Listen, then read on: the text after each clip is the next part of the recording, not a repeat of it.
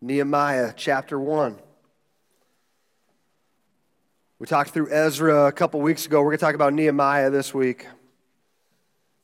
Boy, Andrew, who did the chairs this week? I'm all messed up, man. There's this huge gap. I'm like talking to nobody in the middle here. All right, it's fine. Oh, Brennan, okay, Brennan. It's an interesting take on how to do chairs. It's new. I like it. It's fresh. I feel like we're spread out. We're spreading our boundaries, all right? We're in a series called Boundaries. We've spread new boundaries out here. I'm sorry, just really got in my head there. Yeah, it's the sea's been parted. Here we go. Nehemiah chapter 1, verse 1. So just to give you context here, the Jewish people, that they were exiled from their homeland. They were taken to Babylon. They were held in captivity. Their city was torn down. The walls were torn down. The temple was torn down. But what happened? They were allowed to come back, and God had made a way for them to come back, and they began to rebuild. They started with the altar, the place where we come and we lay our sacrifices. And then they started with the temple after that. And then from there, we see what Nehemiah did. Nehemiah had a different concern. Everybody had a role to play. Nehemiah chapter 1, verse 1 says this. These are the memoirs of Nehemiah, son of Hakaliah. Nehemiah's concern for Jerusalem. In late autumn, in the month of Kislev, in the 20th year of King Artaxerxes' reign, I was at the fortress of Susa. Hanani, one of my brothers, came to visit me with some other men who had just arrived from Judah. I asked them about the Jews who had returned there from captivity and about how things were going in Jerusalem. They said to me, things are not going well. For those who return to the province of Judah, they are in great trouble and disgrace. The wall of Jerusalem has been torn down, and the gates have been destroyed by fire. The wall's been torn down, and the gates have been destroyed by fire. What's the first thing the enemy will attack? He'll attack the wall and the gates because he can't get to the heart of the city until he attacks your wall and your gates. That's it. If you leave the wall and the gates undefended, that makes it easy for the enemy to get in. What they had done, why they got to this place, it was because they stopped caring who came in and out of their gates. They started to have anyone and everyone from any other tribe, any other nation come in. And all these other nations would come in, and they began to make the place of worship for Yahweh a place of worship for any god that they wanted and any god that they chose. And they brought these idols in. They stopped watching their gates. They stopped being particular about who they let in and out. If we today are temples of the Holy Spirit within us, we should have gates and walls.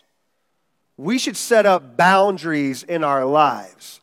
Who are you letting in right now to your gate, letting have access to more of you than they need, than they should have, than they've earned, than they deserve? You need to have boundaries with some people. And you know who these people are. Right now, the Holy Spirit's bringing it to mind. And you know, oh yeah, I'm not in a good place when I let them have too much access to my life.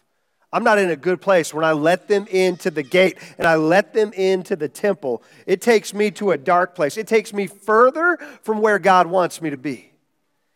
Who are you letting into your gates? It could be a family member. It could be a friend. It could be a lifelong friend. I've got friends from youth group, from church, all the way back, how old am I now? I don't know, over 20 years ago.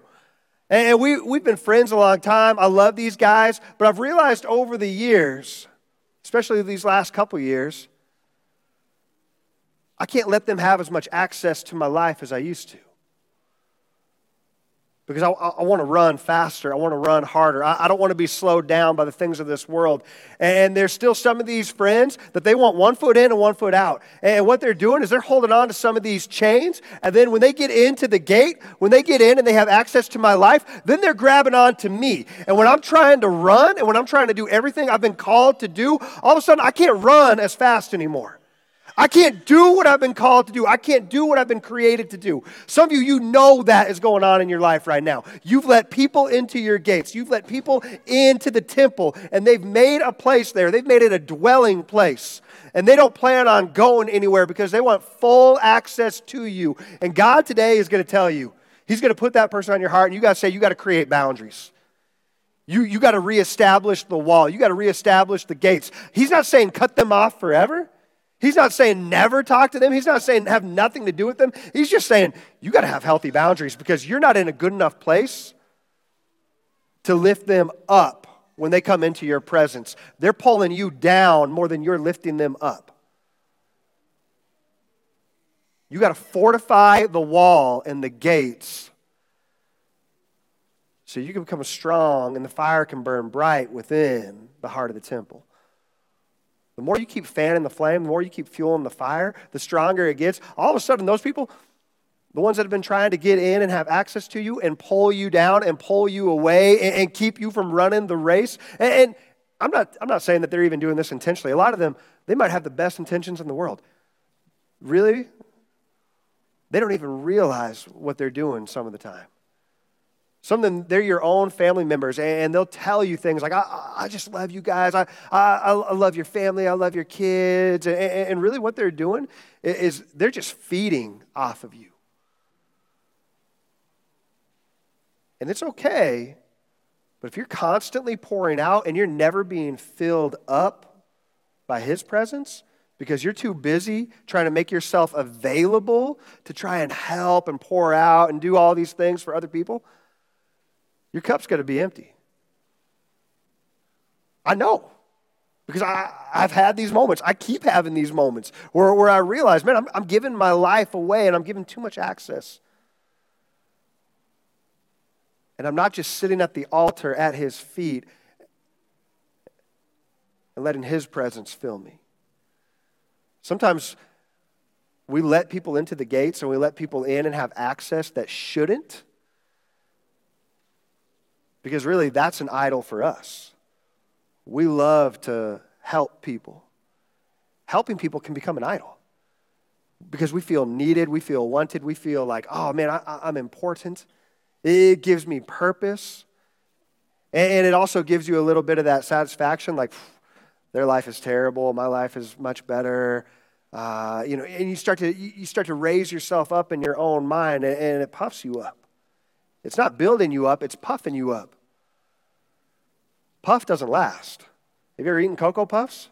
You're still hungry 5 minutes later. You can eat a whole box of Cocoa Puffs. Puff doesn't fill you. His Spirit fills you. Stop giving yourself away. Create these boundaries and these gates again. Learn how to give access in a wise way, not a foolish way. Nehemiah 2, verse 11. Nehemiah 2, verse 11. So I arrived in Jerusalem 3 days later. I slipped out during the night, taking only a few others with me. I had not told anyone about the plans God had put in my heart for Jerusalem. God had put plans in His heart for Jerusalem. Some of you today, God's put a plan, He's put a vision in your heart and your mind. Believe it. Follow it. Be obedient to what He's called you to do. Keep walking in it. But be careful about who you tell these plans to. If you tell them to the wrong people, if you tell them to those people we were talking about that you've given too much access, and now all of a sudden you're sharing your plans, you're sharing your heart, you're sharing God's desires in your life with people that shouldn't have access within the temple, they're going to scoff, they're going to ridicule, they're going to do anything and everything to tear it down and to try to destroy what God is doing. Be careful who you tell your plans to. We took no pack animals with us except the donkey I was riding. After dark, I went out through the valley gate, past the jackal's well, and over to the dung gate. Oh no, dung gate. Yeah, that's weird. To inspect, they had a gate just for dung. To inspect the broken walls and burned gates. What's he doing? He's taking an evaluation of the temple. Then I went to the fountain gate and to the king's pool, but my donkey couldn't get through the rubble. There was so much rubble, the donkey couldn't even get through. So though it was still dark, I went up the Kidron Valley, instead inspecting the wall before I turned back and entered at the valley gate. The city officials did not know I had been out there or what I was doing, for I had not yet said anything to anyone about my plans. I had not yet spoken to the Jewish leaders, the priests, the nobles, the officials, or anyone else in the administration. But now I said to them, you know very well what trouble we are in. Jerusalem lies in ruins. Its gates have been destroyed by fire. Let us rebuild the wall. Let us rebuild the wall of Jerusalem and end this disgrace. Then I told them about how the gracious hand of God had been on me and about my conversation with the king. They replied at once, yes, let's rebuild the wall. So they began the good work. But when Sanballat, Tobiah, and Geshem the Arab heard of our plan, they scoffed contemptuously. He told the right people first. He told the right people first. When God gives you a plan, when God gives you a vision, make sure you're telling the right people in your lives first. Because if he'd gone to these guys first, I don't think this thing ever would have taken off. They would have scoffed, they would have ridiculed, they would have laughed him right out of the city. But he was wise in who he told first. They heard secondhand. There's those people that you keep giving access to and you keep trying to tell them what God's put on your heart, what the kingdom, what you've been called to in the kingdom to do, what he's called you to live in, to walk in. And they keep scoffing and ridiculing and mocking and rolling their eyes, and it just shuts you down. It quenches the flame within you, and you just stay quiet and you just close up and you start to think, yeah, maybe they're right. Yeah, maybe my family's right. Maybe I am a fool. Maybe I am an idiot. What am I doing? Why would I sow seed into the kingdom when I could be sowing in to the desires of my heart? Why would I do that? Everything I'm doing is foolish. Why would I give time to serving in the kingdom? Why would I give time to loving and doing what God's called and created me to do? Why would I do any of this? Because it's foolish, and those around me are telling me constantly this. Why would I believe any of this? If you tell the wrong people your plans, if you've given them too much access, it'll quench what God's called you to. When Sanballat, Tobiah, and Geshem the Arab heard of our plan, they scoffed contemptuously. What are you doing? Are you rebelling against the king, they asked? I replied, the God of heaven will help us succeed. We, his servants, will start rebuilding this wall, but you have no share, legal right, or historic claim in Jerusalem. He gathered people to him. He gathered the right people to him. That's why we gather on a Sunday. For some of us, it's really easy to just be like, I don't need church. I'm good. I'm fine. It's my own personal faith. I can do this on my own, and I can make it in life, and I don't need organized church. I hear that a lot. This is where we gather with the right people. This is where we gather and share and build each other up in the right way, the way he's called us to as a church body. This is where you first begin to sow the seeds of the plans God has put on your heart, because you're sowing them in good soil in this place. You're sowing them in good soil when you're with these people. Some of you, you're in a small group. You know this. You're sharing life. You're doing life. You're sharing plans and visions and hopes for your future. And you're sowing into good soil in those moments. And some of you know when you've gone out in the past and you've tried to share with some of those friends outside of the wall, outside of the gates, and you've tried to sow some of that seed, it's hard soil. It's soil that'll scoff right at you. It's soil that'll laugh at you and say, nothing grows here. This can't happen here. That's impossible. Nothing's impossible with God. Nothing. Yeah, there we go. Church is alive today. My guy in the back. Church, it's all right. You can interact. We're going to have some fun today. God's got a word for us. It's good. Who are you surrounded by? And who are you sharing your thoughts, your dreams, and your vision with? If you want to be in a group here in Revival, you can sign up. Just come find one of our pastors. Go online. There's all kinds of ways you can sign up. Email us. Do something. But you need to get in a group. You need to get with good soil and start sharing the plans that God has put on your heart for you, your life, your family, your wife, your spouse, your friends. What has He put on your heart? And start sharing it in good soil. Start sowing it there first. Because then when the outsiders, when they come and they laugh and they mock and they scoff, it won't matter because you know who's with you. You got the body of Christ surrounding you. You've got Christ in you living. The flame is being fanned within you. Sow into good soil. That's what we're doing here at Revival. The other thing he did is he inspected the wall. He evaluated the damage before he made a plan. Some of you right now, you know the wall around you, it is damaged and there are people coming in and out. Nobody's watching the gate. You're letting anyone and anything have access to you. You need to do an evaluation. I've had to do an evaluation this summer. There's moments I've just been beat up and down and tired and just, I haven't been myself. And so these past couple weeks, I've just been trying to sit and listen again and do an evaluation. And he just keeps showing me, you let some of your gates down. You got lazy. Rebuild the gates. Set a guard again at some of these gates. You thought you could just put it on cruise control and you thought you could just coast this summer and you turned it off. No. Set a guard again in your life in each and every place. Some of us, what we've been doing, we think, oh man, I could just go back just a little to the old ways. I can just start to watch some of these old movies or some of these old TV shows, and I can just kind of turn my brain off for a while. And what you're doing is you're sowing your time into the world. You're sowing your time into the world when you could be sowing your time into the Word.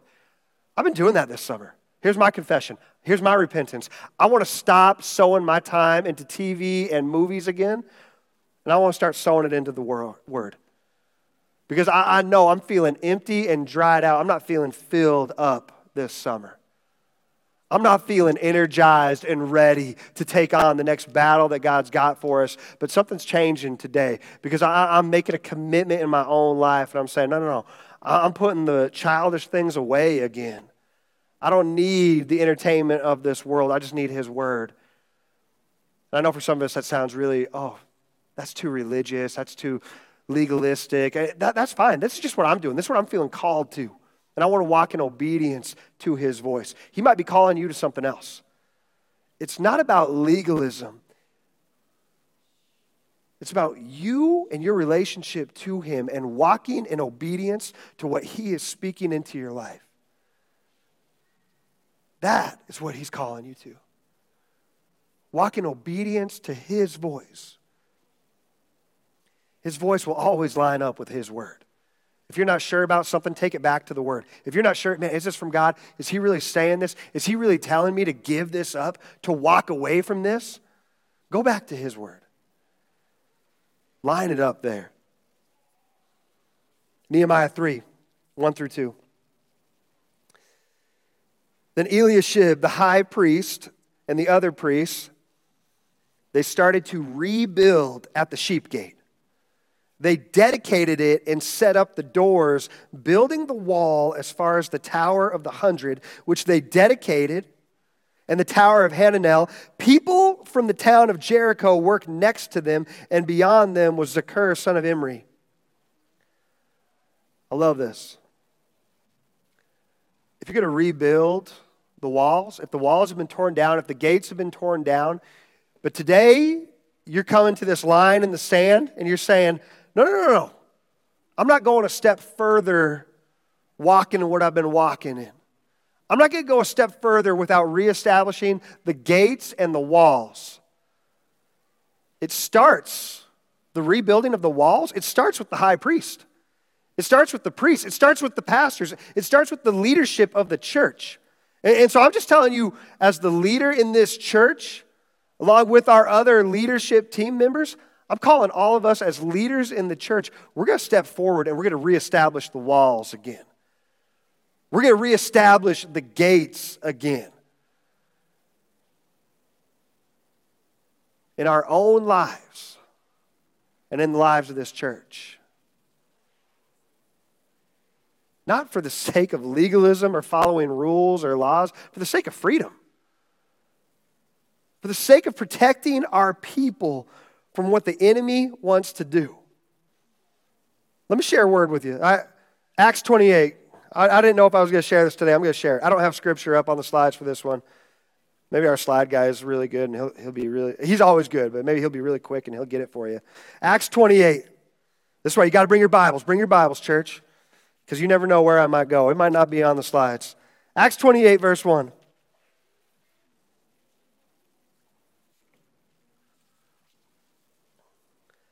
Some of you this summer, you're feeling attacked and you're feeling beat up and you're feeling down. And part of that is because you let your gates down, you let your guard down. You said, I can just take a few Sundays off. I can just take some time off from my small group. I can just take some time off from reading the Word, and I can spend it in the world, and I can just soak in the entertainment, and I can just get numb off what the world has to offer. Because I don't want to feel what I'm feeling. I don't want to deal with what I'm dealing with. And it all comes back to your gates and what you've let in. And you don't know how to deal with the pain or what's going on there in some of these relationships and the people you've given access to. And you're not really sure what to do in this moment.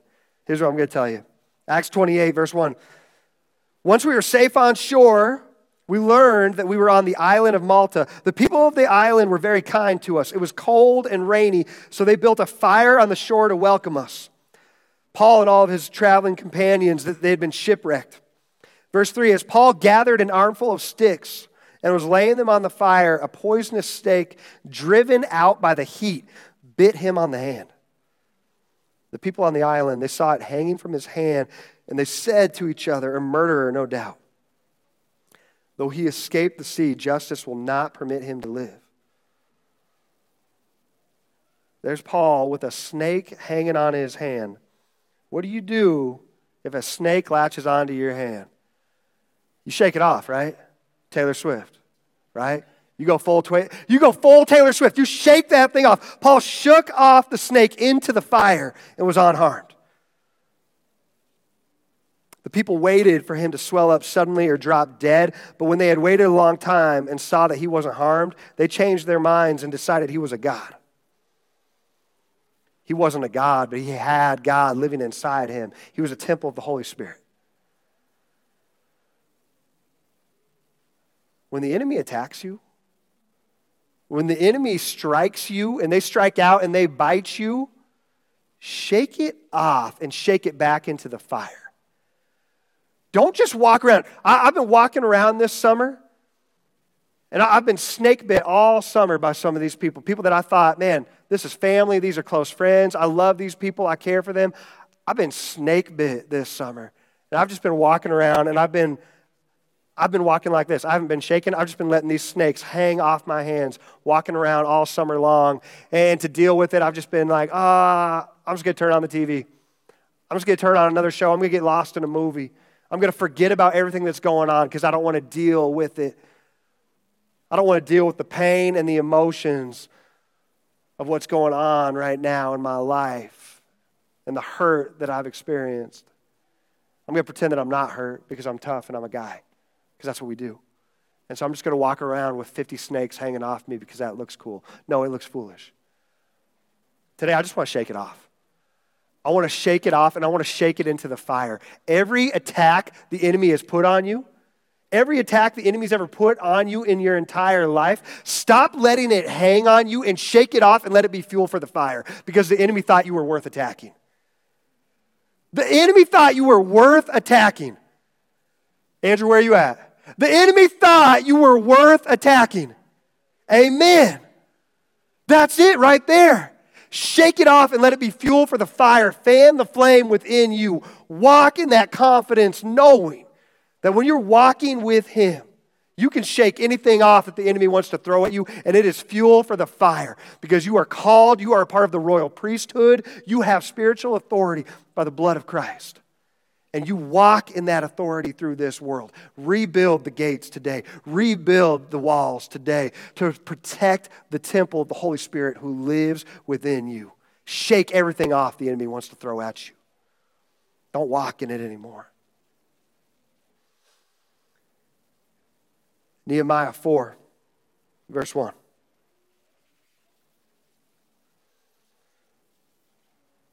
Worship team, as I'm getting ready to close here, you guys come up and start playing a little bit. Chapter 4, verse 1. Sanballat was very angry when he learned that we were rebuilding the wall. He flew into a rage and mocked the Jews, saying in front of his friends and the Samaritan army officers, "What does this bunch of poor, feeble Jews think they're doing?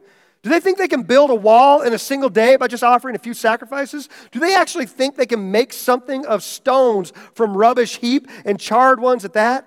Tobiah the Ammonite, who was standing beside him, remarked, "That stone wall would collapse if even a fox walked along the top of it."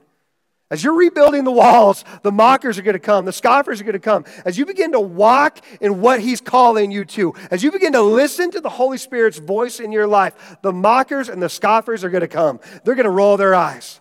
They're going to mock and ridicule you for everything you're doing, every change you're making, but it's not for them. It's for the temple. You're a temple of the Holy Spirit.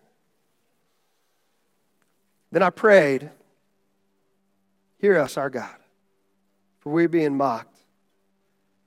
May their scoffing fall back on their own heads, and may they themselves become captives in a foreign land. Do not ignore their guilt. Do not blot out their sins, for they have provoked you to anger here in front of the builders." At last, the wall was completed to half its height around the entire city, for the people had worked with enthusiasm. Let's work with enthusiasm as we rebuild the walls of our temple. Let's work with joy, knowing that there's a purpose behind everything He's called us to and everything He's put inside of us, all the plans and desires of our hearts. But when Sanballat and Tobiah and the Arabs, Ammonites, and Ashdodites heard that the work was going ahead and that the gaps in the wall of Jerusalem were being repaired, they were furious. They all made plans to come and fight against Jerusalem and to throw us into confusion. But we prayed to our God and guarded the city day and night to protect ourselves. Then the people of Judah began to complain. "The workers are getting tired and there's so much rubble to be moved. We will never be able to build the wall by ourselves." Meanwhile, our enemies were saying, "Before they know what's happening, we will swoop down on them and kill them all and end their work." It feels like that in some of these seasons. It feels like the enemy is winning. It feels like they're coming. It feels like there's nothing we can do. And so we just sit back and we stop building. Keep going forward. The Jews who lived near the enemy came and told us again and again, they will come from all directions and attack us. So I placed armed guards behind the lowest parts of the wall in the exposed areas. Those exposed areas in your life, those areas you know where the enemy keeps coming and getting in and getting a foothold and trying to build a stronghold, you got to place guards there. Bring others in alongside you. Ask for help, ask for prayer, ask for protection, ask for accountability, whatever it is you need, and place extra guards there in those weak spots. I stationed the people to stand guard by families armed with swords, spears, and bows. Then as I looked over the situation, I called together the nobles and the rest of the people, and I said to them, "Don't be afraid of the enemy." That's for us today, church. Don't be afraid of the enemy.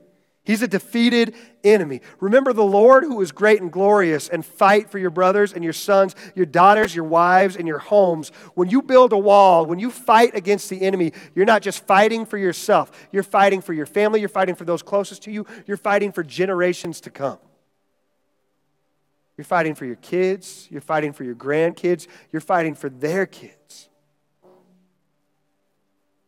When our enemies heard that we knew of their plans and that God had frustrated them, we all returned to our work on the wall. But from then on, only half my men worked, while the other half stood guard with spears, shields, bows, and coats of mail. The leaders stationed themselves behind the people of Judah who were building the wall. The laborers carried on their work with one hand supporting their load and one hand holding a weapon. One hand to work, one hand to hold a weapon. That's how he calls us to walk in this world. All the builders had a sword belted to their side.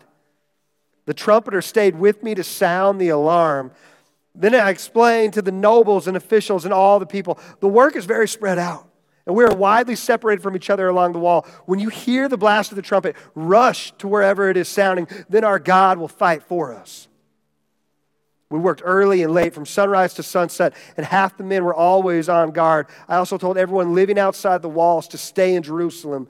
That way they and their servants could help with the guard duty at night and work during the day. During this time, none of us, not I, nor my relatives, nor my servants, nor the guards who were with me, ever took off our clothes. We carried our weapons with us at all times. Even when we went for water, they stayed ready. One hand for work, one hand for your weapon. Most of us, we've taken our hands off the weapon that he's given us so we can hold on to more of the world. We've put down the weapon he's given us, and we've let our guard down so we can hold on and we can grab on to more of the world, because there's always more. There's always more to chase after. There's always more to try to hold on to.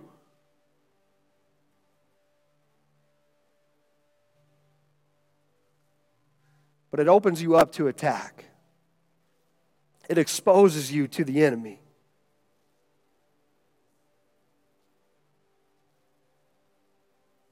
Romans 8:31. What then shall we say in response to these things? If God is for us, who can be against us? I encourage you to take up the sword of the Spirit in your daily life. Carry your weapon. Some of us, we've put our sword down. We haven't stayed ready. And that's why right now, today, in this moment, we feel defeated and broken and like giving up. I know I felt like that when I walked in this morning. But I know right now I'm getting filled up. You feel that? He's here right now. He's filling us up. Holy Spirit is here in this room. Ask him to enter in this moment. Pick up the sword of the Spirit again and take up the fight. Put down everything in this world you've been holding on to make more room for what he's got for you. He gave you a weapon. Carry it. Forget about what everything this world is trying to offer you and tempt you with and throw at you and say, this is better, chase after this. Forget about the scoffing. Forget about the attacks, because you know who is with you, who lives inside of you. You're a temple. Ephesians 6, verse 10, a final word. Be strong in the Lord and in his mighty power. Put on all of God's armor so that you will be able to stand firm against all strategies of the devil. For we're not fighting against flesh and blood, but against evil rulers and authorities of the unseen world, against mighty powers in this dark world, against evil spirits in the heavenly places. In Nehemiah, they were taking up swords against flesh and blood. Today, we take up a sword against these unseen powers. They're still at work, and they're still trying to break down your walls because they want access to the temple. They want you to push God out. They can't push God out. Only you can do that. Only you can choose to quench the Spirit and choose to push him out of your temple and let the enemy come in and have access. Therefore, put on every piece of God's armor so you'll be able to stand to resist the enemy in the time of evil. Then after the battle, you will still be standing firm. Stand your ground, putting on the belt of truth and the body armor of God's righteousness. For shoes, put on the peace that comes from the good news so that you'll be fully prepared. In addition to all of these, hold up the shield of faith to stop the fiery arrows of the devil. Put on salvation as your helmet and take the sword of the Spirit, which is the word of God, and carry it and use it and fight the battle he's called you to fight. Let's stand and worship, and let's stand and fight in the Spirit. Drop everything that you have Everything you've been holding on to, drop everything you've been carrying so you can pick up his word, so you can pick up the sword and you can fight in the spirit and stop living in the natural. Stop living for everything you see and start living to fight the battle that you can't see.